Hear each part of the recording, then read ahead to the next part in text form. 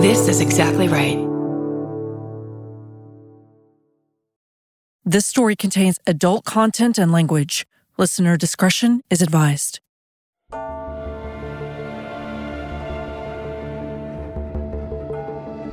You have a 40-year-old white man, steel worker, Vietnam vet, who's writing very intimate, personal, emotionally raw letters to a then 16-year-old girl. What connects them is that she brutally murdered his grandmother.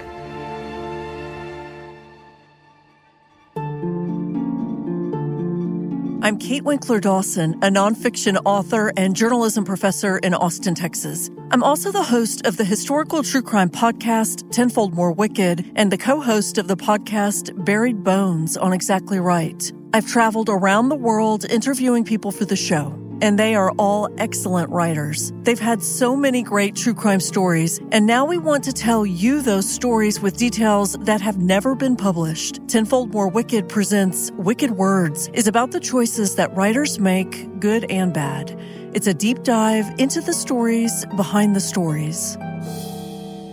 The story of one of America's youngest death row inmates is tragic and complicated. How did a young woman in 1980s Indiana end up in prison? Alex Marr unfolds her incredible book, 70 Times 7, a true story of murder and mercy. It's a journey about racism, anger, and forgiveness. Let's start with the setting. We're talking about 1985, Gary, Indiana, and I'll confess, the only thing I know about Gary, Indiana is the Jackson family. So in 85, what is this area like? Gary really is, it's an American city that was hit hard when the steel industry went down. So in 1985, the city's already really feeling the effects of that. So back in the 1906 and the years after that, the city was created by U.S. Steel. So it was essentially a company town. They bought up a bunch of acreage on the border of Lake Michigan. There was nothing much there. And they said, look, we're 30 miles to Chicago. We've got the waterfront here for shipping purposes. We're going to build the ultimate steel processing plant right here. And we're going to make a fortune. That was the idea. So Gary was actually named after one of the company executives, and the town that they created was really designed to provide for the native-born, local, white corporate executives connected to the mill. Anyone else who came along and wanted to get a job there, they were kind of out of luck because they had to scramble for housing at the edges of town. People were living in overcrowded shacks with no plumbing and no paved streets at the edges of town. And I bring all this up because one of the important things to know in the background here is this is a town that from day one was heavily segregated in the way that it was built, the way it was organized. You had a lot of Black workers who were migrating up from the South, trying to get away from Jim Crow America, and thinking, this is great. I get a job at a booming steel town and things are going to be different. But the reality was that the level of segregation and racism was comparable to the worst parts of the Jim Crow South. By the time you get to the 80s, Gary's had its first Black mayor. Richard Hatcher became the first Black mayor when he was elected in 69. And what happened as a result of that is the white population kind of panicked. And you had extreme white flight out of Gary. And so the white tax base and the white businesses really abandoned the city and drained the resources from it. They moved further south, and there were huge malls and suburbs where all the businesses went, and all of these great, little suburban communities were developed that were totally white. And you ended up with a city that had a robust Black community and white community that were separate, but they were both doing well. And it became a city that was destined to fail economically. Crime started rising. The steel jobs were declining, right? So you can kind of get a sense of the level of trouble that's in the air in Gary at the time. At the same time, it was, the Black community in which Paula Cooper, who's, at the center of the story, was growing up, was vibrant. There were Black churches and stores and restaurants and record shops, and they had a number of local papers that were Black run. There had been a really strong civil rights movement in the area. But at this point, the economic downturn it's not looking like things are going to turn around. So most of the households that had men working in the mills, and there were a lot of households that did, including Paula's, those were stressed out households. You know, in the early 1980s, there were people who worked in the mills that didn't know that within a few years, about like 2/3 of them were going to lose their jobs. Wow. It was really interesting. You know, you brought up the Jackson family, but in the course of my research, I ended up driving by the old Jackson family home, and the Jacksons still own it. It's a tiny home. I think it was probably only 2 or 3 rooms for all the kids and the 2 parents. You know, to see where Michael Jackson and Janet Jackson grew up, you really feel a sense of, wow, you know, how far they traveled from those beginnings, because that neighborhood has seen some tough times. Let's talk about crime. We know in the 70s and the 80s, the whole country struggled with rising crime rates. What specifically was happening in Gary? Like, what really was the thread? Was it people out of work and, you know, reacting with home invasions, or what was happening? There was a whole range of problems that won't surprise anyone. Robberies, home invasions, homicides. At the same time, you know, there were a lot of sensational crimes taking place in the white areas further south. I think it's worth just making note of the fact that a little more hay was made in the local papers of crimes committed by Black locals. And you know what I think is important to have a sense of, to get the larger context, is that Gary is up against the border, the southern border of Lake Michigan, as I mentioned, but it's part of larger Lake County, right? And so Lake County is right up against Illinois, and it connects in a way with the greater Chicago metropolitan area. And Lake County is special in that it's always been blue, you know, Union blue in a red state. Indiana is a red state, you know, as many of your listeners are aware. Lake County became kind of infamous for its corruption on the political scene, you know, beyond any crime that was coming out of Gary and its immediate vicinity.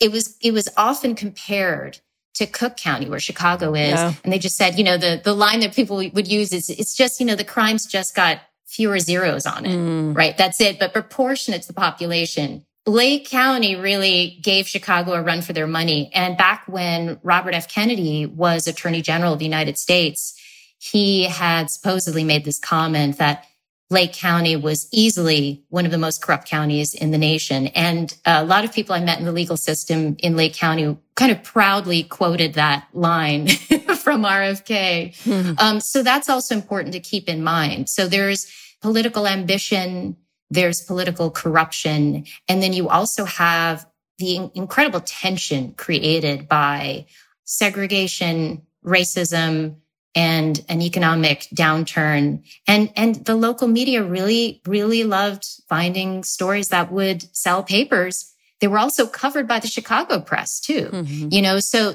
there was a lot of room for local crime to be covered in a sensationalized way at times. At the center of this book is a crime committed by a 15-year-old girl, a truly violent crime that took place in the spring of 1985. But actually, I chose to start the book with a moment a little further back in time, in 1979, to give the readers a better sense of who Paula was and the kind of childhood she had. So in 79, she was actually only 9 years old, and she lived with her sister, Rhonda, who was 12 at the time. They lived in a household that was incredibly unstable.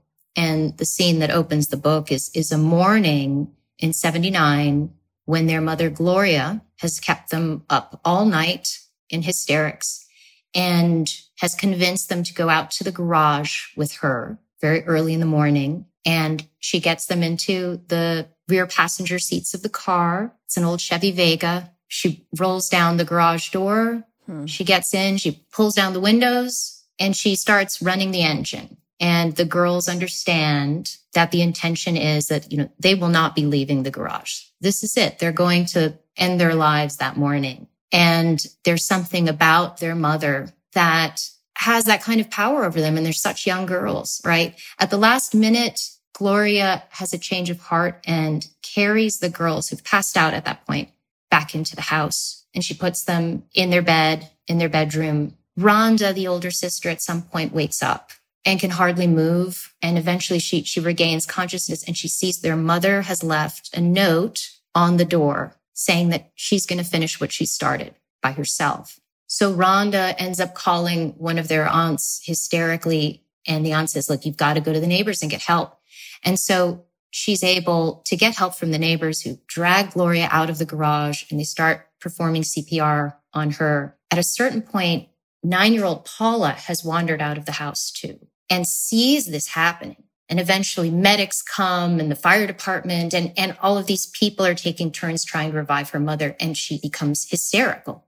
Rhonda told me that she'd spent a lot of her life wondering how Paula could commit the horrible crime she eventually did when she was 15, but that was the moment that she thought things finally changed for Paula. You know, they'd been living with a certain amount of abuse, but it was that morning that she thinks her sister, something in her changed, that she truly became a traumatized young person. And no one took the kids out of the home. You know, it took years before they were even put into emergency foster care or emergency shelter and whatnot. And regularly they were returned to their mother's house. And that is where Paula was living when 3 weeks later, right after being returned home, 3 weeks later, she committed this terrible crime. So I say that as just a way to set this up. Yeah. What happened when she was 15 is her sister had already left home. Her sister was a few years older and had learned that her biological father was someone else. And so she had a way out of this terrible household. Wow. Her biological father turned out to be a stable, loving guy. And they were able to make that work. Paula did not have any legal kind of custody argument for going with her sister. She was stuck. And one day at school, at Lew Wallace High School in Gary, during lunch break, she got together with a couple of friends who were also 9th and 10th graders. There was a girl, Karen, who was 16, April, who was 15, and a young girl named Denise, who was just 14. And they all decided to skip school for the rest of the day. They went over to April's house because she lived just a few blocks away in the Glen Park neighborhood. And they sat on her back porch and they were just bored. They didn't have any money left to spend at the arcade or to do anything. So they thought they would try to rob someone in the neighborhood. April had taken Bible lessons from Ruth Pelkey, who was a 78-year-old woman who lived right across the alleyway from her in Glen Park. And she said, you know, she's home alone a lot. Her husband died a few years ago. And she has, you know, she's always helping people out, which means that she has more than she needs. You know, she's probably got extra money and jewelry lying around the house. I think we should talk our way in there and see what we can get. Let me go back a moment. So between 9, when this terrible thing happens with her mother, and 15, she continues to live with her mother, I'm assuming, right? Yes. Is the instability the same? Does it get any better for her? Well, so what ends up happening is after Rhonda leaves home, Paula runs away a number of times. She tries to run away. She's regularly picked up by the police and returned home. Her father, Herman Cooper, is physically abusive. One night, she actually runs to the nearest police station and says to them, you know, you've got to help me out. You can see the bruises. You've got to do something for me. And so then she starts getting bounced around foster care. So you have these brief periods. It may be a few weeks. It may be a few months. It may be longer than that, but she's always being brought back home. And anytime she acts out in one of these foster care scenarios, she's sent to juvenile detention along with kids who actually have a criminal record and who are in there for more serious stuff. So you can kind of see the cycle of trauma and also exposing her to people who are not going to be a great influence on her and are not going to be a stabilizing force in her life, and blaming her for acting out. I'm not saying that she didn't encounter social workers and individuals who didn't try to help. Yeah. But all in all, this was a pretty disastrous scenario. And actually, at one point, a social worker assigned to her and her sister Rhonda was asked by Rhonda's biological father, you know, isn't there some way I could make a case to adopt Paula as well? And he was told, you know what, I'm retiring in 6 months. Ugh. Her mother is crazy and I just don't want to deal with this. So I'm sorry. I mean, that's terrible. And can I assume that these other three young women, no one's older than 16, is that right, in this group who goes on and does this terrible thing? It sounds like everybody is probably in a similar situation. Are they all from unstable households also in the neighborhood? So you had a 16-year-old and two 15-year-olds, including Paula. They were all living in households where they either had only one parent or the parenting situation was incredibly unstable and volatile. Two of the other girls, Karen, the oldest girl, had at that point already had a baby. Wow. She had gotten pregnant at 12 and had the baby at 13. Her mother had died of cancer. April's mother had died of cancer. And she was kind of being bounced around between households. So you really have a scenario for 3 out of these 4 girls where there's no stability in terms of the adult presences in their lives. The youngest, Denise, she was someone who just hung out with the wrong kids at lunch that day. So you had someone who came from more of a stable family situation, who'd been a pretty good student, and it was a case of just the worst circumstance to end up in on that day. It seems, though, like a big jump from being an unstable household to then saying, let's go rob an old woman who teaches the Bible to young kids. Is there an escalation in, do they have any petty crimes before then, or is this their first big idea with crime? There were a couple other scenarios where they found a way into neighboring homes and grabbed a few things when someone wasn't home. Nothing that went beyond petty delinquent crime. I think one of the girls had a shoplifting incident on her record, but that's a far cry from violent crime, right? So this was just an enormous leap. And I think it's really important to keep in mind something that I really wrestled with in the book was I wanted to make clear how horrific this crime was, to also give a sense of Paula's background. I am not saying that this is an excuse for what she did. And also her older sister, Rhonda, who I did eventually get to know quite well through the course of researching this story, she doesn't feel that way either, that no one involved is trying to say that there is a legitimate explanation for what happened that afternoon. Yeah. I think what readers will hopefully do is they'll put themselves in the mindset of, okay, if this happened in my community, in my neighborhood, what would my response be? Because I think that's the more important question, right? Yeah. She's 15. She commits murder in this horrific way that's unjustifiable, but she's still a kid, and you cannot change that fact. What is the right response as a community or as the prosecutor in Lake County, for instance, who becomes a pretty big character? So we're talking about a spring day in 1985 in Gary, Indiana, and you have these 4 girls, 2 15-year-olds, a 16-year-old, and a 14-year-old, and they think that they are going to go, and there's a woman who lives at home, Ruth Pelkey, and she's 78. Unarmed, and it will be easy for them to go in and rob her. Nobody had money and walk out. I have to assume the intention was not to murder her. Is that right? What's interesting is the prosecutor, Jack Crawford, and his deputy who handled the case, they really pushed a narrative that this was premeditated. This was a premeditated robbery and murder. I found that to be total nonsense. It seemed obvious to me that these girls walked in there to rob this elderly woman so they could go off and have some fun. I'm fairly convinced that Paula's actions and the way in which those escalated came as a shock to everyone in that house. And the violence ratcheted up from there. There's research that's been done in much more recent years, not the kind of research we had in the 80s, as to how heightened group dynamics can become between juveniles when you have a group of teenagers together and one of them takes part in high-risk behavior.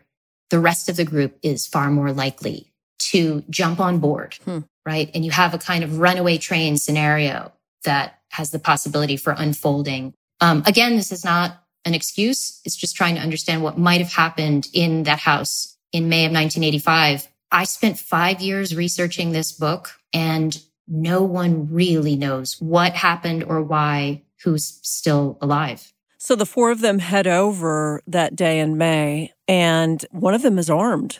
Right. So what happens is when Paula, Karen, and Denise go over to April's house, April takes a knife out of the kitchen drawer and says, when you go over there, you can scare Mrs. Pelkey with this. Paula takes the knife and she hides it under her jean jacket. April, knowing that she already has a relationship with Mrs. Pelkey, who taught her Bible studies, who was nice to her after her mother died, who made lunch for her, who took her to church a couple times. April decides it's less complicated if she stays behind because there's that sort of recognition that they can avoid. Mm-hmm. The other girls don't actually know about the relationship April has with Mrs. Pelkey already. And I found that to be really a disturbing part of the background of this crime. So the three others walk across the alley and they go up the front steps of Mrs. Pelkey's house and they knock on the door and eventually they are allowed in. They say that, we need you to write down some information about Bible study. My aunt wants to know when it is and maybe you could write it down for us. Something along those lines. She lets them in and she says, okay, well, I'm going to just get some note paper. And they follow her through the house and into her dining room. And she's got a little secretary desk up against the wall. And as she's turned around to start writing a note for them, Paula picks up a glass paperweight, and hits her in the head. And Mrs. Pelkey falls to the floor. Paula described this moment later, that there was this moment where her hair was so white and then there was the red suddenly of the woman starting to bleed on her head. From the way in which she later described the incident, it sounds like that was a very deep triggering moment for Paula. And she went to find the knife in her jacket, which was somewhere within reach. And she pushed Mrs. Pelkey down and began stabbing her. And it was clearly an extremely heightened, irrational moment because she ultimately stabbed Mrs. Pelkey 33 times. Wow. There was nothing about this where they were threatening her for her money and something went a little too far. It went way beyond that. And none of the other girls went for help. They eventually ransacked the house and were only able to find about $10 and the keys to Mrs. Pelkey's Plymouth.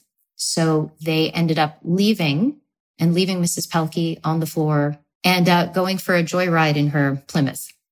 They were not all brought in until a couple days later. Paula had a doctor's note with a prescription for birth control in the pocket of her jacket, and she'd left that behind at the scene. Wow. I mean, there were a number of factors at the scene of the crime that made clear that these were kids. There were some details that, leaving your jacket with identifying information in it behind. Yeah. There was a cereal box that had been left open on the counter in the kitchen, where clearly one of them had a snack somewhere in the middle of all of this. And it's just really terrible.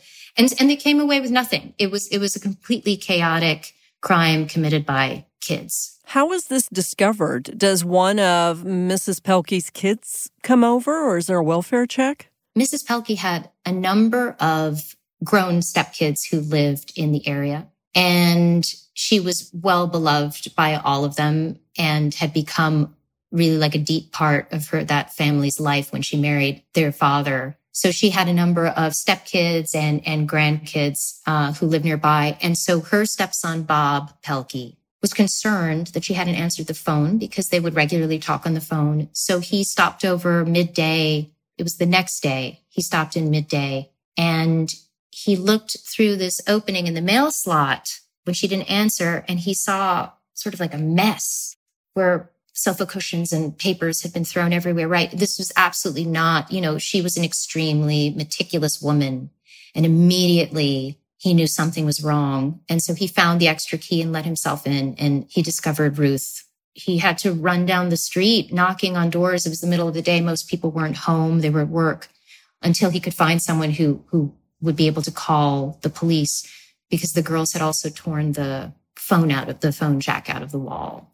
It's a terrible crime to have to think about and grapple with. And there were various moments where I was immersed in understanding Paula's situation and how young she was and her background. And I would make sure to go over occasionally the details of the crime. Yeah. I've seen the crime scene photos. They're just terrible. I thought it was really important not to fall under the spell of the prosecutor on the one hand, but also not to forget what actually took place that day. Mm-hmm. And so how do you maneuver that? And it makes what happened next even more extraordinary.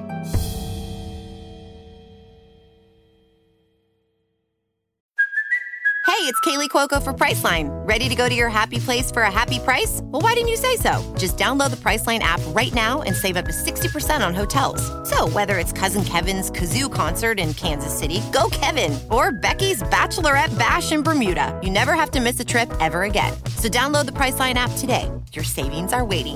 Go to your happy place for a happy price. Go to your happy price, Priceline.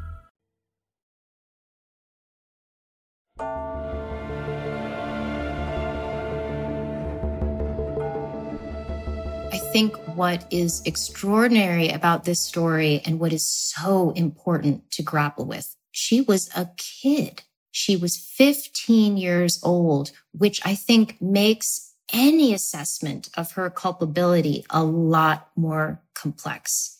And that was something that I dove headlong into, just grappling with that question.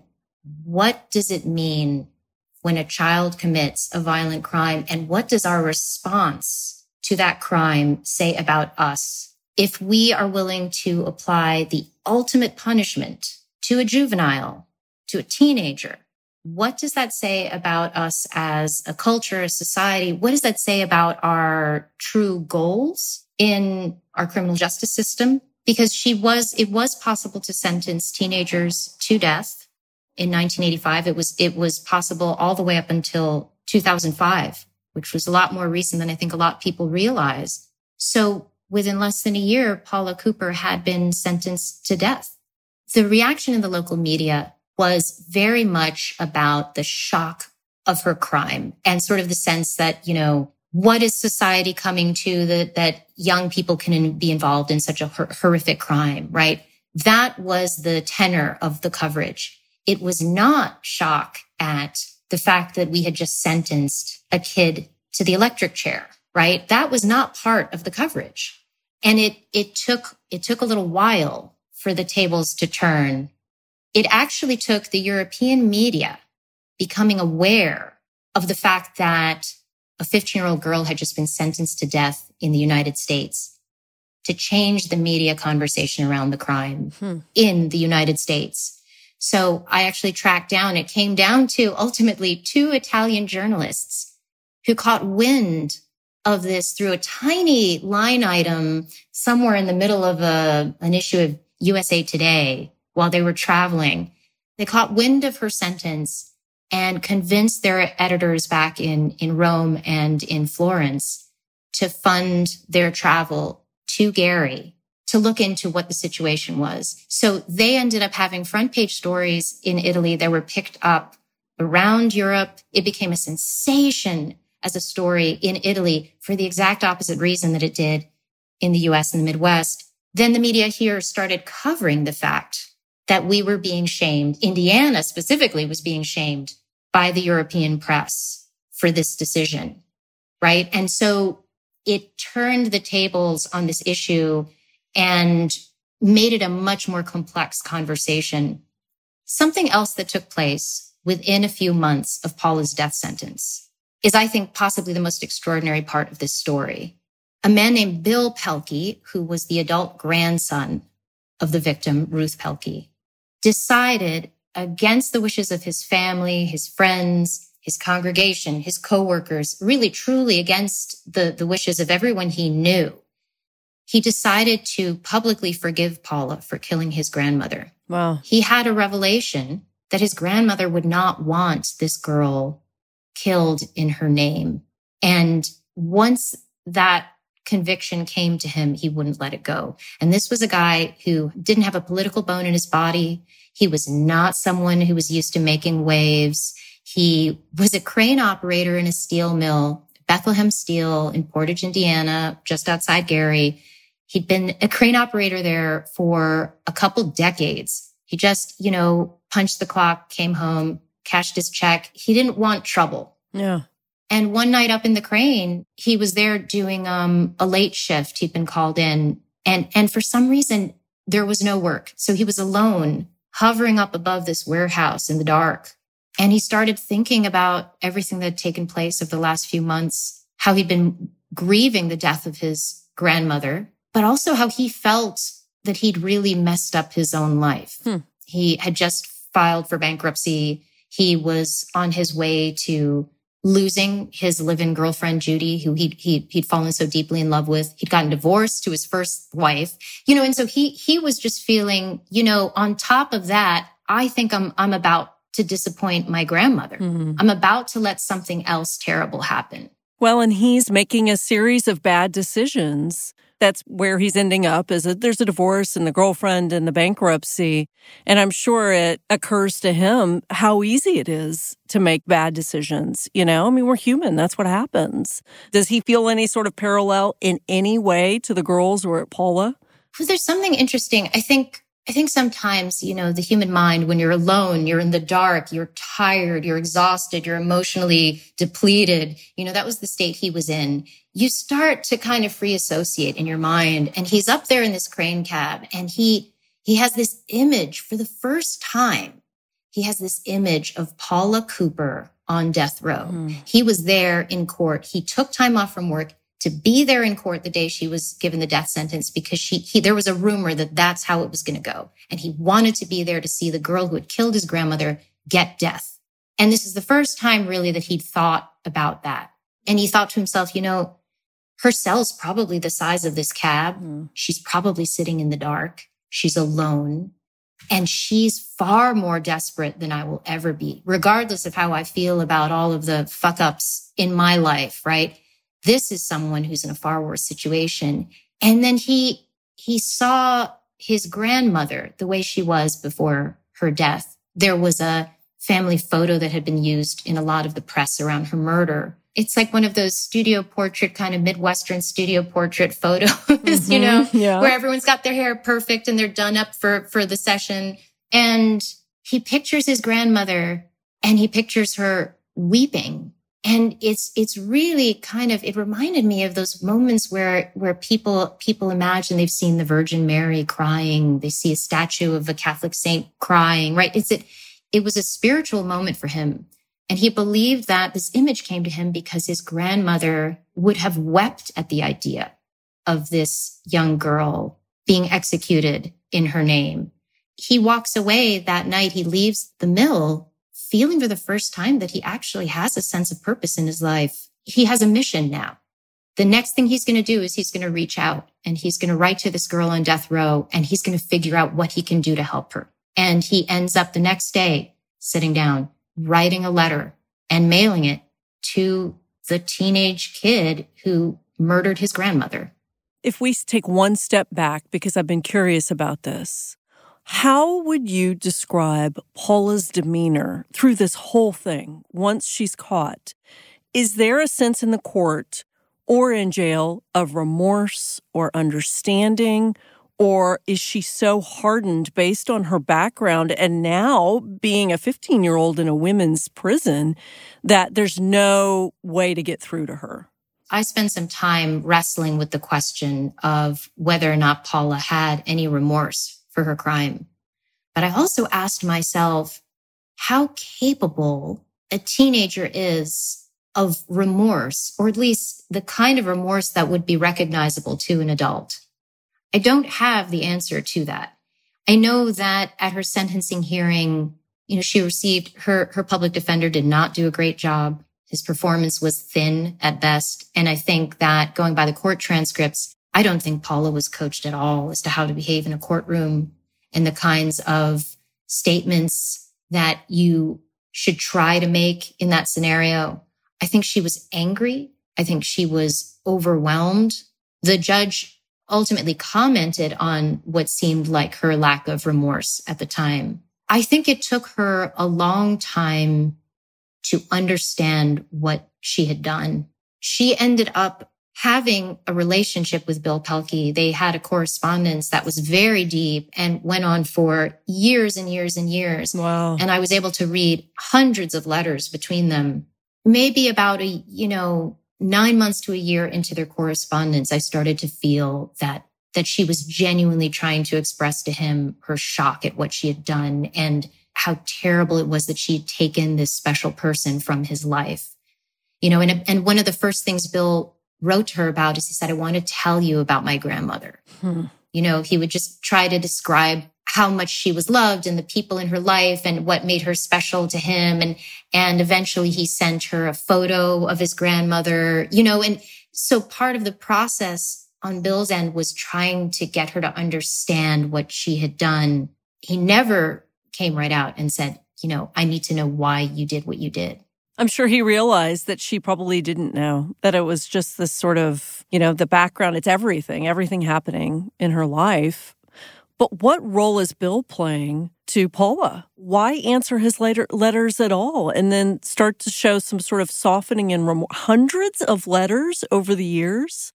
Look, I think, honestly, something that drew me in and what really, really got its hooks into me was, just think about it. You have a 40-year-old white man, steel worker, Vietnam vet, who's writing very intimate, personal, emotionally raw letters to the then 16-year-old girl, Black girl from Gary, from a community he has nothing in common with, who's a runaway from an abusive home. And what connects them is that she brutally murdered his grandmother. Can you imagine, what is that correspondence? And I was so drawn into that. To me, that had the psychological complexity of a novel. And there was a degree to which, at first, Bill had the power in a way because he was extending his generous forgiveness towards this girl in a desperate situation. Mm-hmm. But there were moments where Bill would write to Paula and confess how tough of a time he was having in his breakup with Judy. And she would write back with friendly advice. It was unlike any other relationship that either of them had ever had. And I think that's what opened them both up. That was something I found totally extraordinary. And another topic, but worth noting, the letters also proved to me that even though Paula had bounced around 9 or 10 schools before her arrest, had skipped classes all the time, she really had no meaningful education. Within the first year of writing these letters, she had taught herself to write. She expressed herself beautifully. She had this raw kind of weird sense of humor that came out. She was very brave. She wrote sassy letters to the ACLU. The story takes on this incredible scope where she literally wrote a letter directly to Pope John Paul II, and he received it personally. You see Paula's voice evolving and her intelligence, and I really felt the loss of what she could have become under a different circumstance. Wow. After she was sentenced to death, her case was taken up by an appellate public defender in Lake County, Bill Touche, who also brought on board Monica Foster, who was a young attorney, a few years out of law school, honestly, not that many years older than Paula herself. And both of them worked passionately on Paula's behalf. And Monica, when she first went to visit Paula on death row, was honestly frightened. She admitted that to me, that she thought she was going to go and have a meeting with someone who was almost like an animal. She couldn't imagine what kind of young person was capable of committing such a terrible crime. And instead, she met a girl who was overwhelmed, probably clinically depressed, who could not stop weeping during their meeting, and who was convinced that because she'd been sentenced to death, she was going to be carried off to the death house at any moment. No one had explained to her, and she was young enough, she had no understanding of the system, right? No one had explained to her, no, there's a process. She honestly woke up every day thinking that might be the day she was taken to the electric chair. And Monica had to be the one to sort of try to walk her through, no, this is how the system works. Mm-hmm. It's going to be years. We have a lot of options and you have to calm down. I bring Monica up because she then took it upon herself with her very modest kind of green attorney's salary to pay for an independent therapist for Paula, to pay for her to have a tutor, to pay for her education at first. And it was through that relationship that Paula, you can almost to the date when she starts having those conversations with Monica, she starts writing in her letters to Bill about the future. Positive role models. Yeah. When I get out, I might become a businesswoman, or, whatever the fantasy of the week was. But up until that point, there was no looking ahead. There was only today, 23 hours in the same cell. Because also she was a very, very young person being kept in total segregation. Let's talk about the issue with Bill Pelkey's family. Is it too simplistic to say that they all said, Bill, why are you doing this? This is infuriating us. You're trampling on, Ruth's memory. How could you support this killer? How could you write her and, try to be close to her? Was that sort of their reaction? Oh, absolutely. It was discussed, confusion, total alienation, heartache. I sympathize with them feeling really sideswiped by this. Yeah. They just did not see this decision coming, especially Bill's parents. And so his father, Bob, remember, is the one who discovered Ruth's body on the carpet in the dining room. I mean, it was a terrible situation. He testified in the hearings of all four girls and made very clear that he was speaking on behalf of the family, that they wanted the ultimate punishment for this terrible crime, and that was that. He spoke as a devout Christian, as a war veteran. Our country should not allow a crime like this to go unpunished. And he was made to believe, in part by the prosecutor, that if this girl was not sentenced to death, it would not be sufficient.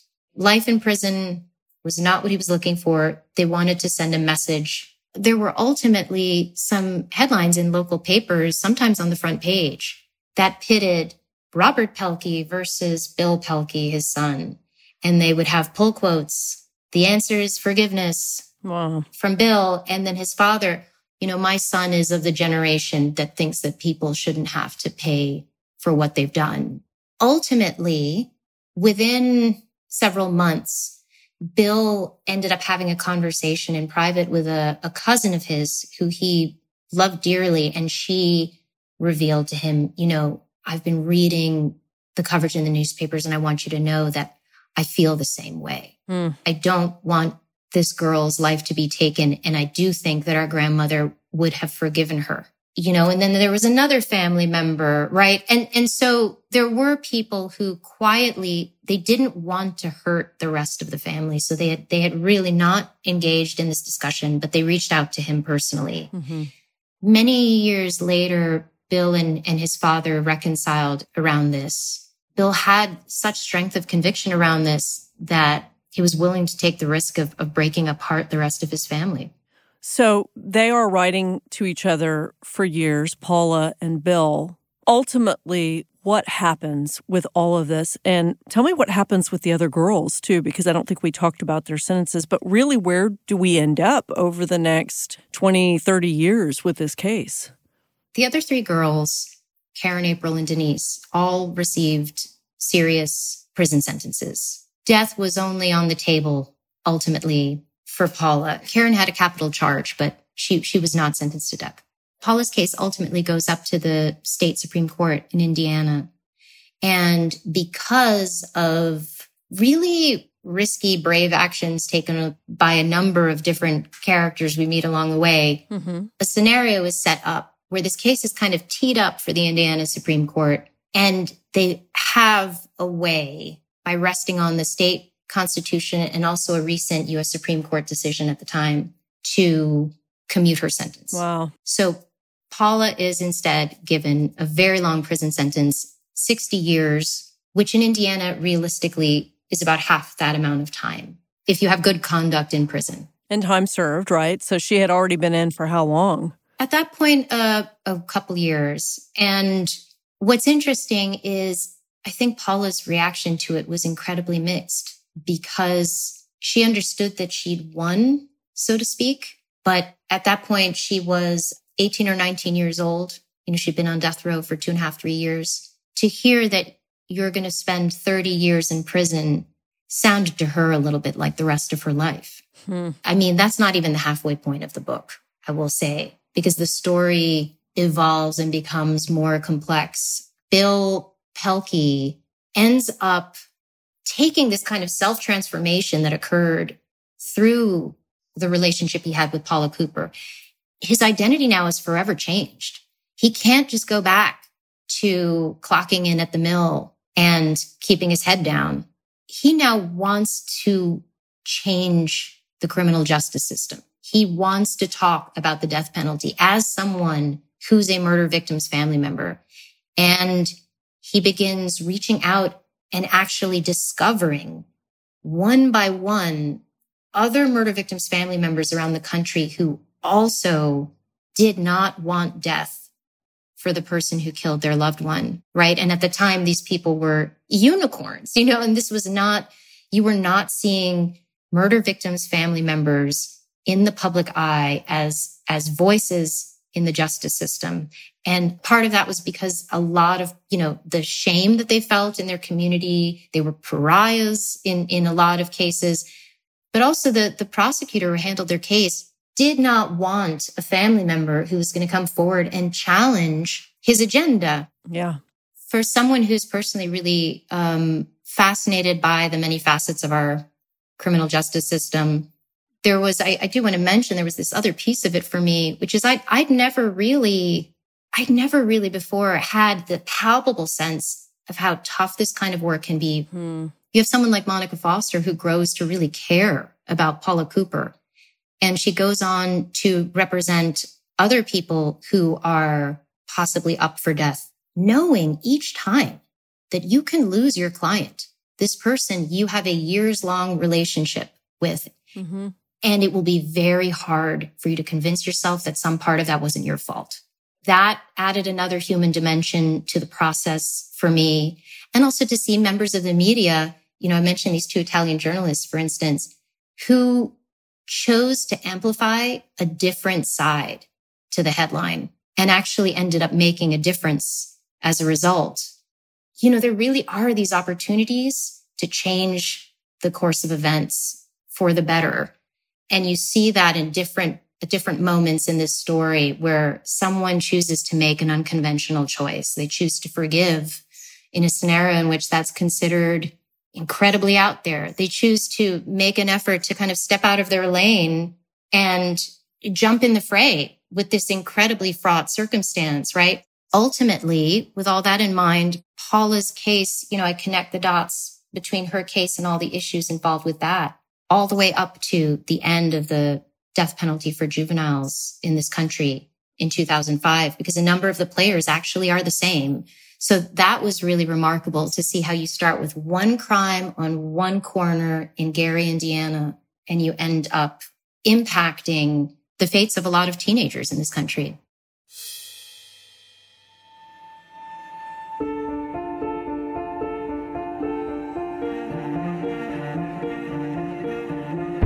If you love historical true crime stories, check out the audio versions of my books, The Ghost Club, All That Is Wicked, and American Sherlock. This has been an Exactly Right production. Our senior producer is Alexis Amorosi. Our associate producer is Christina Chamberlain. This episode was mixed by John Bradley. Curtis Heath is our composer. Artwork by Nick Toga. Executive produced by Georgia Hardstark, Karen Kilgariff, and Danielle Kramer. Follow Wicked Words on Instagram and Facebook at Tenfold More Wicked and on Twitter at Tenfold More. And if you know of a historical crime that could use some attention from the crew at Tenfold More Wicked, email us at info@tenfoldmorewicked.com. We'll also take your suggestions for true crime authors for Wicked Words.